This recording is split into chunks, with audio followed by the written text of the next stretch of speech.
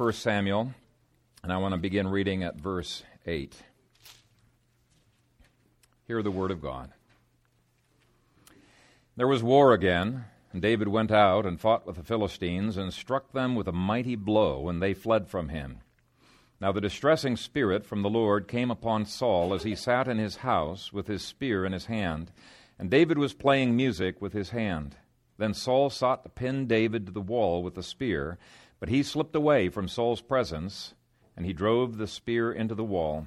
So David fled and escaped that night. Saul also sent messengers to David's house to watch him and to kill him in the morning. And Michal, David's wife, told him, saying, "If you do not save your life tonight, tomorrow you will be killed." So Michal let David down through a window, and he went and fled and escaped.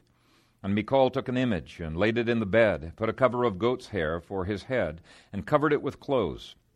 So when Saul sent messengers to take David, she said, "He is sick." Then Saul sent the messengers back to David, saying, "Bring him up to me in the bed, that I may kill him." And when the messengers had come in, there was the image in the bed, with a cover of goat's hair for his head.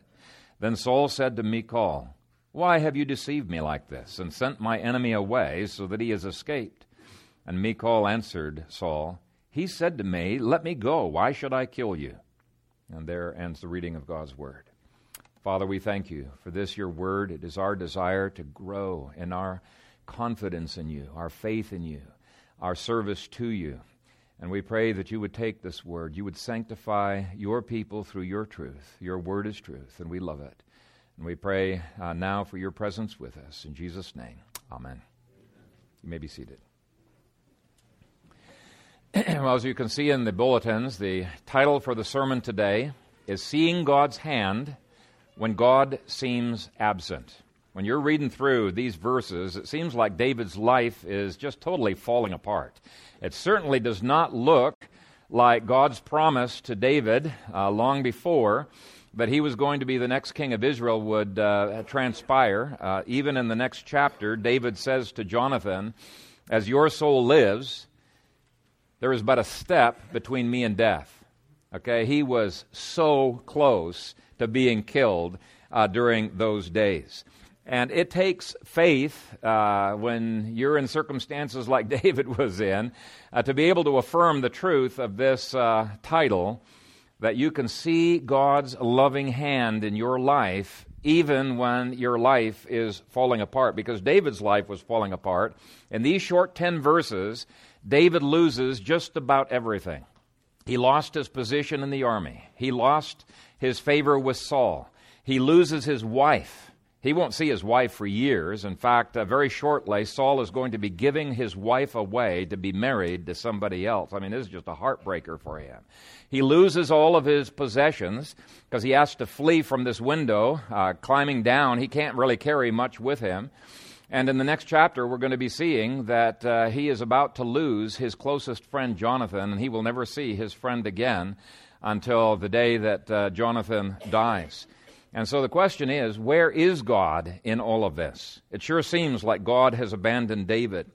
And yet, on that very night, David is able to praise God that God is in total control of all of these circumstances. And the reason we know that is that Psalm 59 was written on that very evening. And I want to read to you the inspired title of that psalm. It says, "A Miktam of David, when Saul sent men, and they watched the house in order to kill him." So those words came to him before he had even left the house, on that very night when these people had been sent to kill him. And yet in that psalm, he praises God that his enemies are no match for God. He praises God that God is his fortress, his shield, and that he rules not just in Jacob, he rules to the ends of the earth. It took faith for David to be able to say with absolute confidence, "The Lord is my fortress."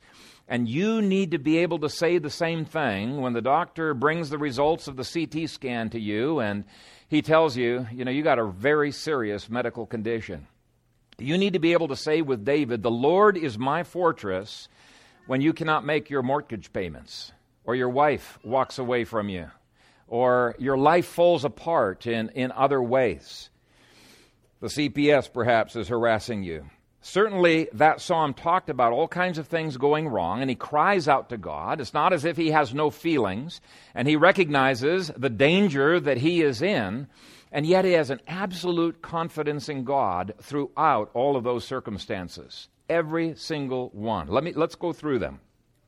In 1 Samuel 19 and verse 8, we have a reminder that when it came to war, David's leadership just seemed to be blessed by God. It says, "And there was war again, and David went out and fought with the Philistines and struck them with a mighty blow, and they fled from him." Now, ever since chapter 17, David has been going into some pretty scary and dangerous situations, and yet the Lord just seems to prosper him and to protect him from the arrow. In fact, Saul has deliberately put Saul into situations where he thinks it's guaranteed David is going to die. I think it was probably situations like David is going to later put Uriah the Hittite into, where he says, okay, withdraw, just make sure that David gets killed. And yet, to Saul's surprise, David goes boldly into the midst of this fray, and instead of getting killed, he's not even harmed by any weapons, and he wins battle after battle with the Philistines. It's just an amazing thing. Now, if you've ever read the book Sergeant York, and there's a picture of him in there, you know that God can do the same thing today. Everything around him was being decimated with the bullets. There's these machine gun nests that are just pouring the bullets at him. His canteen had how many bullets in it? The trees are shredded. Not one bullet touched him. The Scripture says that God can protect us from the arrow that flies by day and from the pestilence that stalks at night. Now, how can God do that? Well, the reason God can do that is because God is sovereign over the arrow. He is sovereign over the bullets that may fly around you. You may remember the story of Ahab's death. The prophet had said that he was going to be killed that day. And so Ahab says, okay, I guess I better take off my kingly garbs. And he disguises himself. And there's a soldier in the opposing army who just shoots an arrow. He doesn't even aim. It says he shot it by chance. By chance means from his perspective, there was no purpose. And yet, where does that arrow go? It goes into the one vulnerable spot in his armor, and it kills Ahab. God controlled that arrow. There is no such thing as chance from God's perspective. From our perspective, yes, there are. God prepared Jonah's fish from the time that it was an egg, and he was developing it to have a stomach big enough, and then to take Jonah, who's running away from God's purpose, and transport him over and spit him out onto the coast of Nineveh. Now get going, Jonah. God was the one who in Exodus says that he would send hornets to drive the Canaanites out of the land stage by stage, and yet he continues to control those hornets so that they don't drive the Israelites out of the land. You read Deuteronomy chapter 28, and it says that God controls animals. He controls insects. He controls mold and mildew in order to bless his people or in order to curse his people, depending on what his people need in their lives. And the Scripture says, not a hair can fall from your head without God's permission. Now, based on some of the heads in this house, God's given a lot of permission, but but he says, even those things that happen there, they cannot happen apart from God's will. He says in Proverbs 16:33, the lot, that means the dice, is cast into the lap, and every decision of that lot is from the Lord. That means there is no such thing as chance. God's hand is everywhere.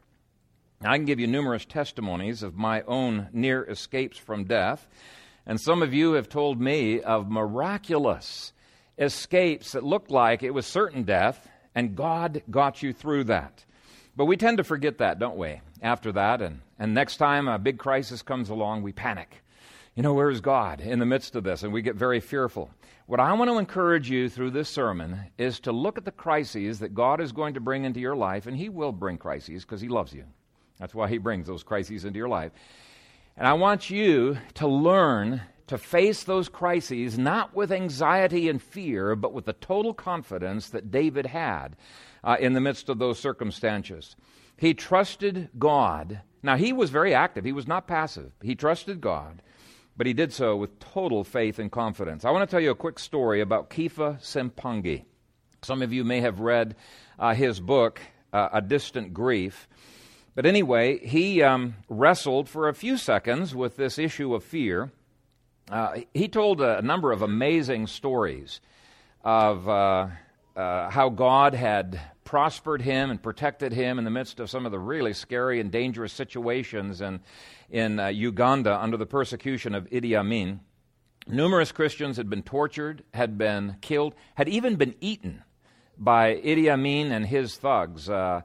And he had just witnessed one of his fellow Christians being beaten to a death. It was a horrible, horrible scene. So they were dangerous times in 1973. Amin had ordered all of the churches to be closed, and Kepha Sempangi refused to do so.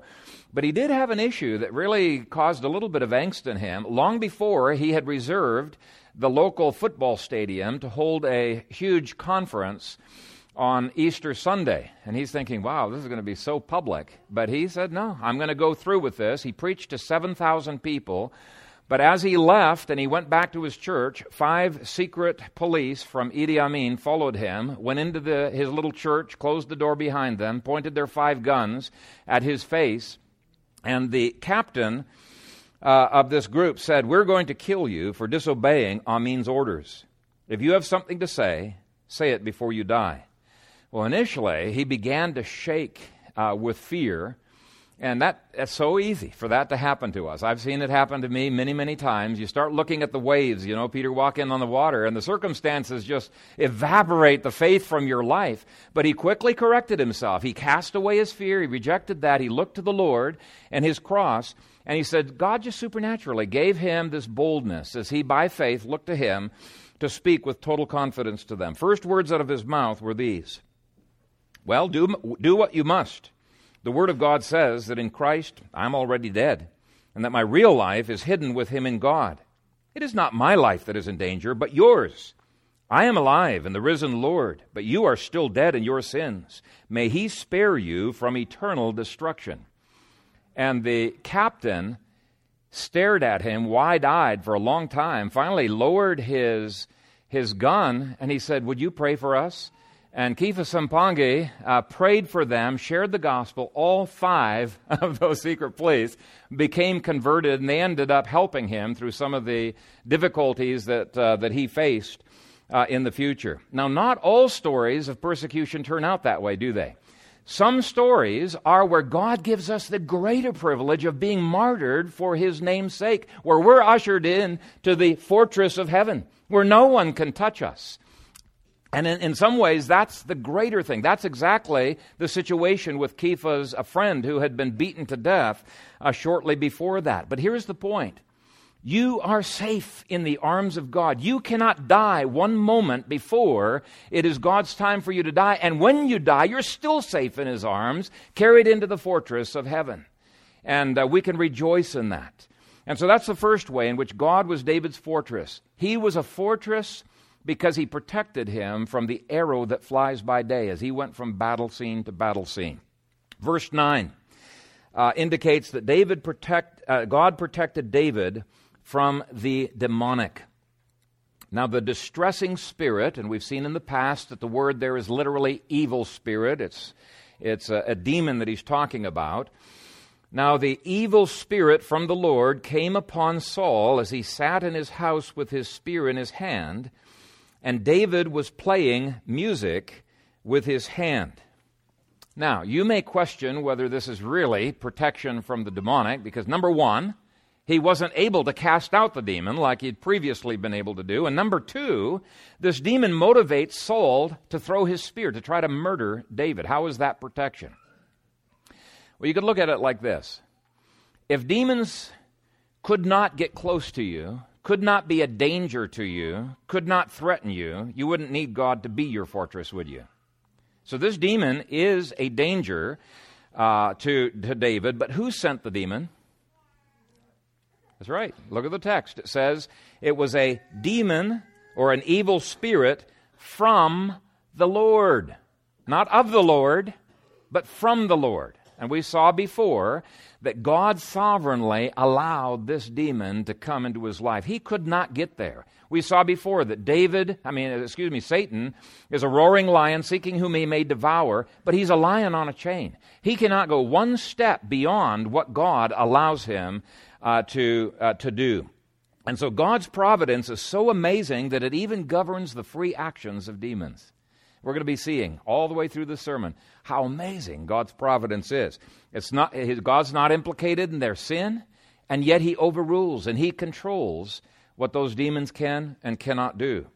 Secondly, when we looked at demonic warfare before, we saw the promise in 1 John 5:18 that if we guard ourselves, the wicked one cannot touch us.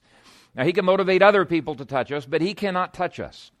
This demon, no doubt, wished that he could control and possess David, but he could not. He wished that he could make David fearful and angry and bitter and have other things that would give him some legal access. David refuses to give this demon any legal ground to mess around in his life. I bet you this demon wished he could directly kill David, but he could not. And so in a very real sense, in the face of demons, David could say, "The Lord is my fortress." Now, we've already taught you how to flee to your fortress when you've got demonic that's coming against you and your family. There's a number of things we can do, but obviously, first of all, you call upon the name of the Lord Jesus. It's a strong name. You plead the protection and the cleansing of the blood of Christ. You begin to use the powerful sword of God's Word against those demons. They have to flee when you use God's Word. Just if you want a few examples of how to do this, just read the Psalms that David composed in chapter 19 and chapter 20, the next chapter of this book. Psalms like Psalm 5, 11, 56, and 59. You'll see that he uses imprecatory psalms not just against human enemies, but against these demon forces as well. And so God's hand was covering David as he did battle with demons. Verse 10 gives yet another way that God was David's strong tower. Then Saul sought to pin David to the wall with the spear, but he slipped away from Saul's presence, and he drove the spear into the wall. So David fled and escaped that night. Now keep in mind, Saul is a seasoned warrior. And yet this is the third time he's thrown a spear at David, and he has missed. In chapter 18, verse 11, 2 times he tried to hit David with a spear, and he missed. Now, that is almost inconceivable for a seasoned warrior like Saul to miss. When I was a teenager growing up in Ethiopia, I had a spear, and I regularly practiced with my spear. I carried it around with me everywhere. And even though I was not an expert, I just cannot understand how Saul could miss unless God was David's fortress. God caused that spear to miss, and David knows it. And you know stories of people who have had burglars or others who have tried to shoot, and click, click, click on their revolver, and it's not fired. God can cause that to happen, and the God who can make a spear miss can also make an infected mosquito miss you by sucking somebody else's blood first, right? He can make you miss on a car accident so that you do not get killed. He can keep you from breaking your leg when you fall down a staircase. Of course, he can also allow you to have a broken leg, and that will be for your good purpose as well. But he's in control of all of those circumstances. He is sovereign over all. There is no such thing as an accident, at least from God's perspective. We can call them accidents, no problem, because from our perspective, we certainly did not intend it. So it's our accident, it's not God's accident, right? That's the whole point here. So do not chalk it up to chance when you're driving along and a car runs right in front of you and you say, "Wow, good luck." No, there is no such thing as good luck. God himself needs the praise because God gave you that escape from death. I've had a number of near-death experiences I can only explain from the hand of God upon me. One time I was climbing up a mountainside in Ethiopia, and the whole side of the mountain gave way, and it was just a big landslide. And to this day, I still do not understand how it was, as these boulders and the dirt were all flying past me, how I was not buried under that avalanche. It's almost like something was holding me up and keeping me on my feet as I'm traveling fast down this mountaintop, keeping me on top of my feet. And I believe it was the Lord who did that to me. Sometime during this sermon, God may bring to your mind similar ways in which God's providence has been evident in your life. If that happens, just jot it down in the margin of your notes. And what I'm going to do is later on, I'm going to give some of the men opportunity to share the reality and the presence of God's loving providence in your life. I think it'll be an encouragement one to another, and then maybe after the service, all of us, the kids and everybody, can share what God has been doing for them. This will maybe stir some of your thinking. Now, your ways in which God's providence has been with you may be different than the 10 or 11 ways that I'm going to be sharing in David's life. That's okay. The critical thing is we've got to get used to seeing God's hand every minute of our lives being with us. Now, the last phrase of verse 10 gives the fourth example in our text. He managed to get out of the palace. How did he do that? Because there would have been all kinds of guards and servants who could have grabbed him as he's running away. If Saul's trying to kill him, we better grab him. They could have closed the doors, but somehow David's able to get out of that palace. We don't know how it happened. You know, maybe God just froze them into inactivity. They're just shocked that Saul would even do this. Maybe he confuses them, makes their mind go a little bit more slowly than it would ordinarily have done. But somehow he gets by them all and he escapes. I've had a number of close escapes from capture in one closed country. One time we were walking out of the building. The Lord had prompted us, leave right now. Walking out as we see the police, secret police coming in another part of the building. And some of you have shared with me some remarkable escapes that the Lord has given to you. Now, for some of you, your life may seem like just the first surface reading of these verses that we've read earlier, and you think, where is God? I don't see God in my life. Nothing's going the way that I want it to go. But for some of you, you're going to look at your lives and you're going to say, wow, God's providence was there every step of the way. And it takes faith to be able to make that statement. Yet God wants us to walk by faith. Okay, let's take a look at verse 11. You can see here, God controls these messengers. Saul also sent messengers to David's house to watch him and to kill him in the morning. That's interesting. Why did Saul tell him, okay, I want you to watch it all night and then kill him in the morning? Why didn't he have him kill him right away? In fact, in light of what Saul is going to be doing in the next verses, it just seems silly that Saul would wait till morning. Why does he do that? Well, I think God was in those instructions. God was the one who was keeping those messengers outside and keeping them from coming in too soon. There was one time when the secret police were following Jonathan and me everywhere we went on one of our trips. It's like, we're not going to be able to get to our destination. It was impossible to shake them, so we decided, okay, let's just do some tourism. So we're walking around, and they're following us everywhere, and we check into a hotel, and then about 3 hours later, somebody is prompted by the Lord to give me a tip. I'll leave Jonathan there. He can fend for himself. He's pretty good that way. And I walked out of a side door to a waiting vehicle. We went to our location. I ministered the whole week. At the end of the week, I came back into the building, and they weren't the wiser because I was still checked into the hotel.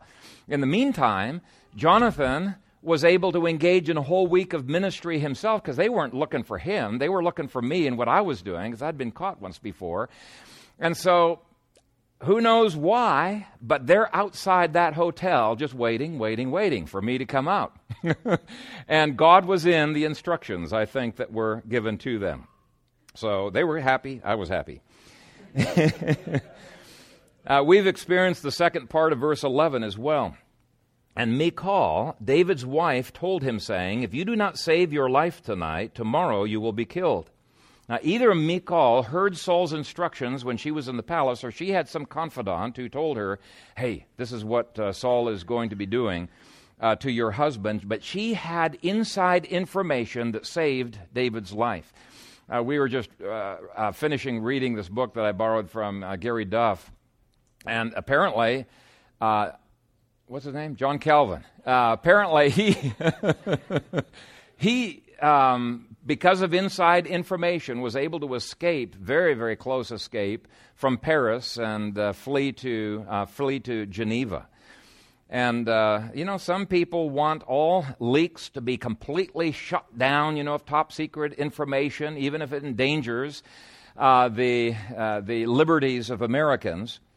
But, down through history, and I can sort of understand where they're coming from on that, but down through history, there have been a number of times where American liberties have been preserved because of a leak. Now, obviously, this can be used for evil as well, but quite frankly, I would welcome WikiLeaks of some sort from the United Nations or from the Federal Reserve or the Bilderbergers or some of these other organizations. And if God willed it, it'd be very easy for him to motivate somebody to give this leak.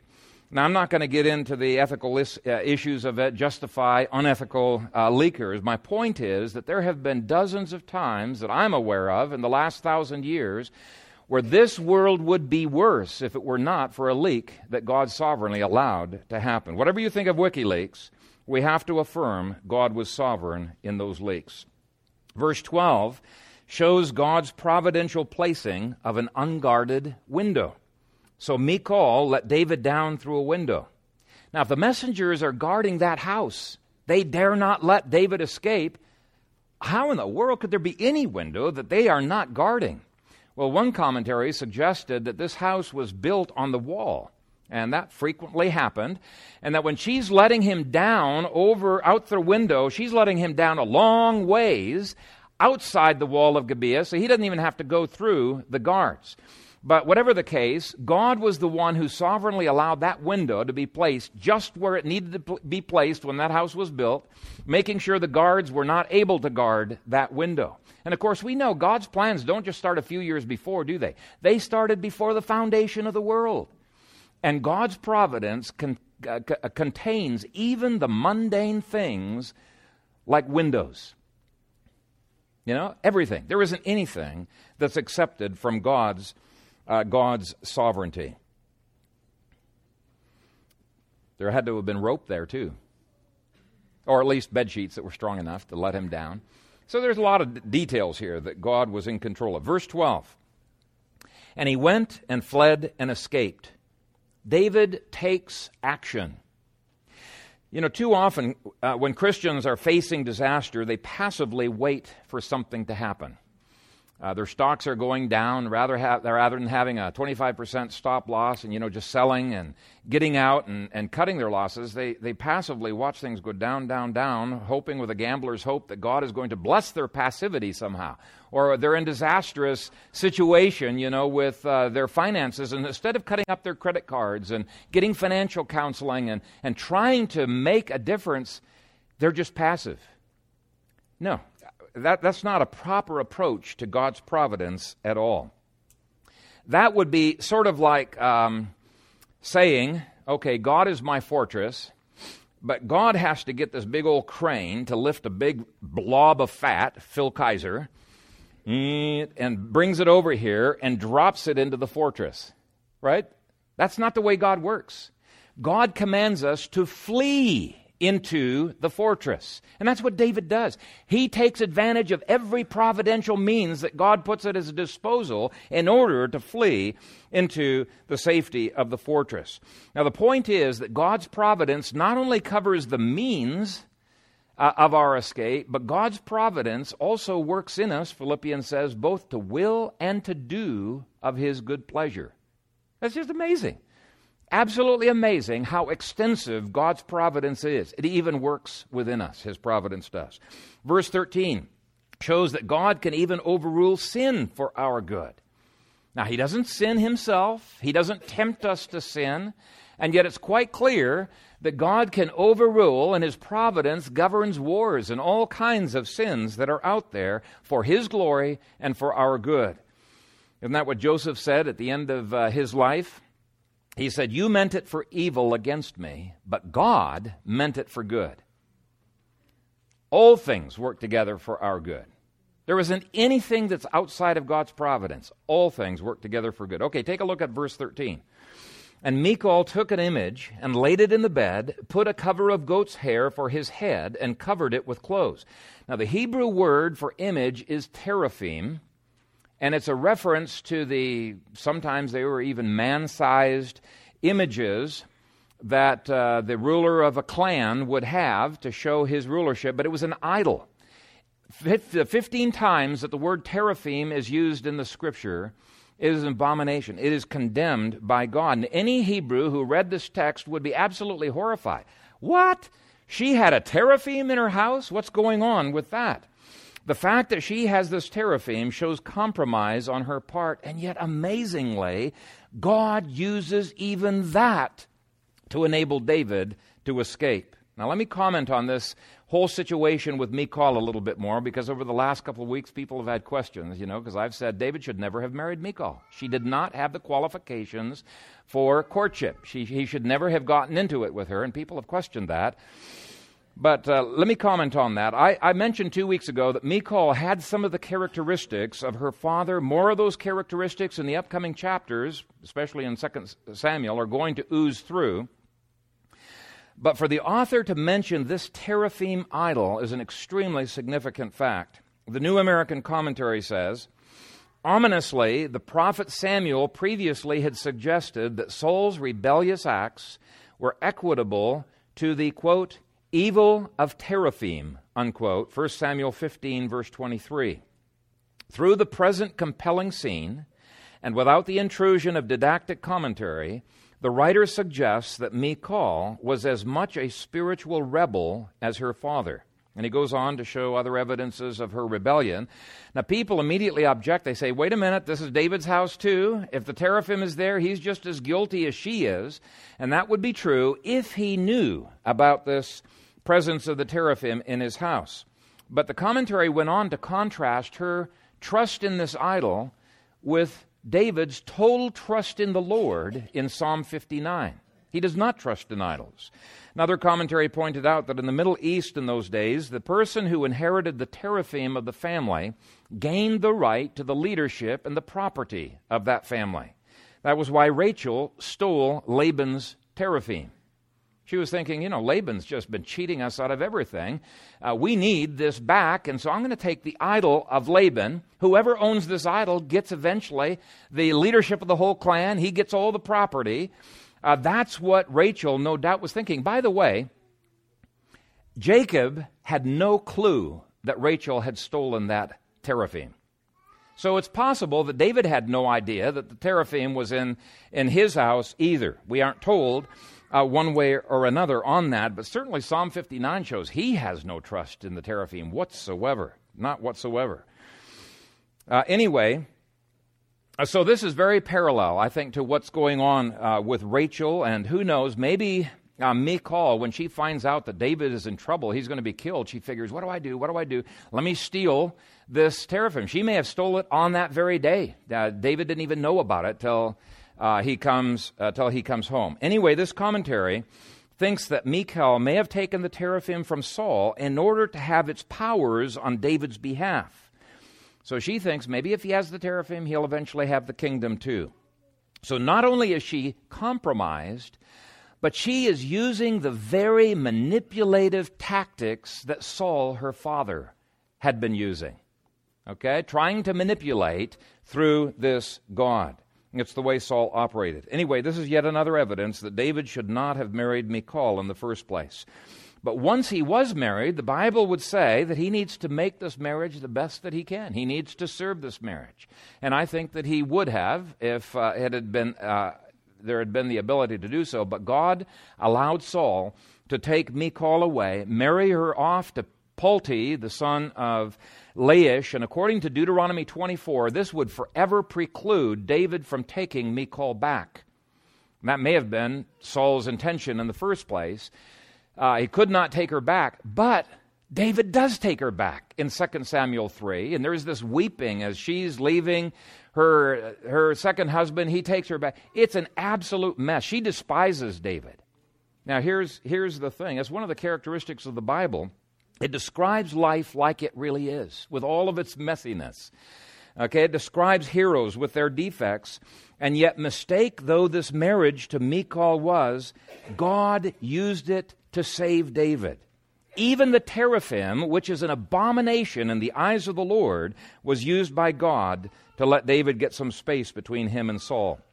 And God continues to use the compromises of Christians in churches, Christians in politics, Christians in other areas. It never excuses those compromises, and you're always going to see the evil fruit of those compromises bearing a harvest down the road. But God is still sovereign, even over things, even things like that. So what I'm trying to do here is I'm trying to give you a picture of how far-reaching God's providence is. It covers, it overrules everything without ever implicating God in sin. That's the amazing part. How can God control it without being implicated in sin? Well, that's even more amazing. He's just that sovereign. He's that great. Now we can see, and I could illustrate to you, if you have questions about that and you think, boy, there's ethical issues there, I can explain it very simply. There is no issue with God controlling all things and yet not himself being the author of sin. Okay, we can see that God was at work, this is point number 10, and protecting David through the rest of her actions as well. She obviously loved David, and so we need to give her credit for that. So continuing to read, verse 13, and Michal took an image and laid it in the bed, put a cover of goat's hair for his head, and covered it with clothes. Now that's the first deception. It's very similar to the ruse that God directly commanded the Israelites to engage in when they conquered Ai. He said, pretend like you're running away. When everybody chases you this time, then we're going to have another group go in, burn the city down. This is very similar to the ruse that many of you guys use when you go on vacation and you have your lights automatically coming on and off, making it look like there is somebody at home. Now, there's a lot of people who have heartburn over that. They say, I don't think anybody should ever deceive. I'm not going to get into whether you should or whether you shouldn't. I think you do need to study it because you're going to be facing some very difficult times in the future, and this is going to come up. I personally tend to side with Corrie ten Boom, who lied, to the Nazis and said, no, I don't have any Jews here. What are you thinking of? She didn't say it that way, but... Okay, verse 14. So when Saul sent messengers to take David, she said, he is sick. So there is the second deception. Very, very similar to the deception of Pharaoh that the midwives engaged in when they tried to save the babies' lives. The Pharaoh said, kill all these babies. They weren't going to kill those babies. And both Exodus and Hebrews seems to justify their withholding the truth from the enemy. Now, we can't get into all of the ethics of misleading the enemy during a time of war. I just want to let you know that it is a subject you do need to study. The writer does not seem to highlight this as being a problem. When he later says, God judged Michal, it was over other issues that she was judged. Anyway, continuing to read in verse 15 through 17. Then Saul sent the messengers back to see David, saying, bring him up to me in the bed that I may kill him. And when the messengers had come in, there was the image in the bed with a cover of goat's hair for his head. Then Saul said to Michal, why have you deceived me like this, and sent my enemy away so that he has escaped? And Michal answered Saul, he said to me, let me go. Why should I kill you? Now I can certainly understand Michal's lie, but I think this last lie was a big mistake. She probably feared for her life. Now, Saul doesn't make any mention of the teraphim, though that alone could have gotten her into deep, deep trouble. And maybe, actually, it could be that David got blamed for both. That David stole the teraphim and David threatened my life. If I don't let him go, I'd be in trouble. But in any case, whatever the case, God would use at least this excuse, David threatened to kill me, as a justification to marry Michal off to Pulte. He's not only attempted to kill my daughter, he's attempting to take over the government. He's toast. It's just a matter of time. Go ahead and marry. There's still no justification for it, but that may have very well gone into his mind. So this lie complicated things. I'm not saying I blame her for it. The point I want to highlight is that God uses Michal, whatever her merits or demerits, as part of his protection of David. He was using the teraphim, which was clearly a sin. as a part of protection of David. There's not a single verse in this section where God is not being a fortress and a strong tower to David. And then finally in verse 18, it says, "So David fled and escaped and went to Samuel at Ramah and told him all that Saul had done to him, and he and Samuel went and stayed in Naioth." Ramah was 3 miles away, downhill from Gibeah. And his going to Samuel makes perfect sense because he could get advice from the senior statesman, and he was a prophet as well. And as soon as he tells Samuel what's going on, Samuel brings him into Naioth. And Naioth is not another city. Naioth is a complex maze of buildings, and actually archaeology has found some interesting things about it recently. But a complex maze of buildings that was a community of the school of the prophets where they were trained and also where they lived. But what I want to bring up here, God often brings people like Samuel into our lives who can encourage us and who can bless us when life gets very, very difficult. And I'm so grateful for God's divine contacts that He makes between people and people. Such an incredible encouragement. From time to time, I think I want us to have people sharing with each other because the Scripture commands us, exhort one another, seeing as the days are evil. That we're supposed to stir one another and provoke one another to love and good works. We're supposed to be talking to each other. Doesn't have to be in the worship service, but I think from time to time we're going to try to do this a little bit more. But let's end right now by singing this final hymn that talks about the mystery. There is a mysteriousness about the way in which God's providence works, and then I'm going to close in prayer.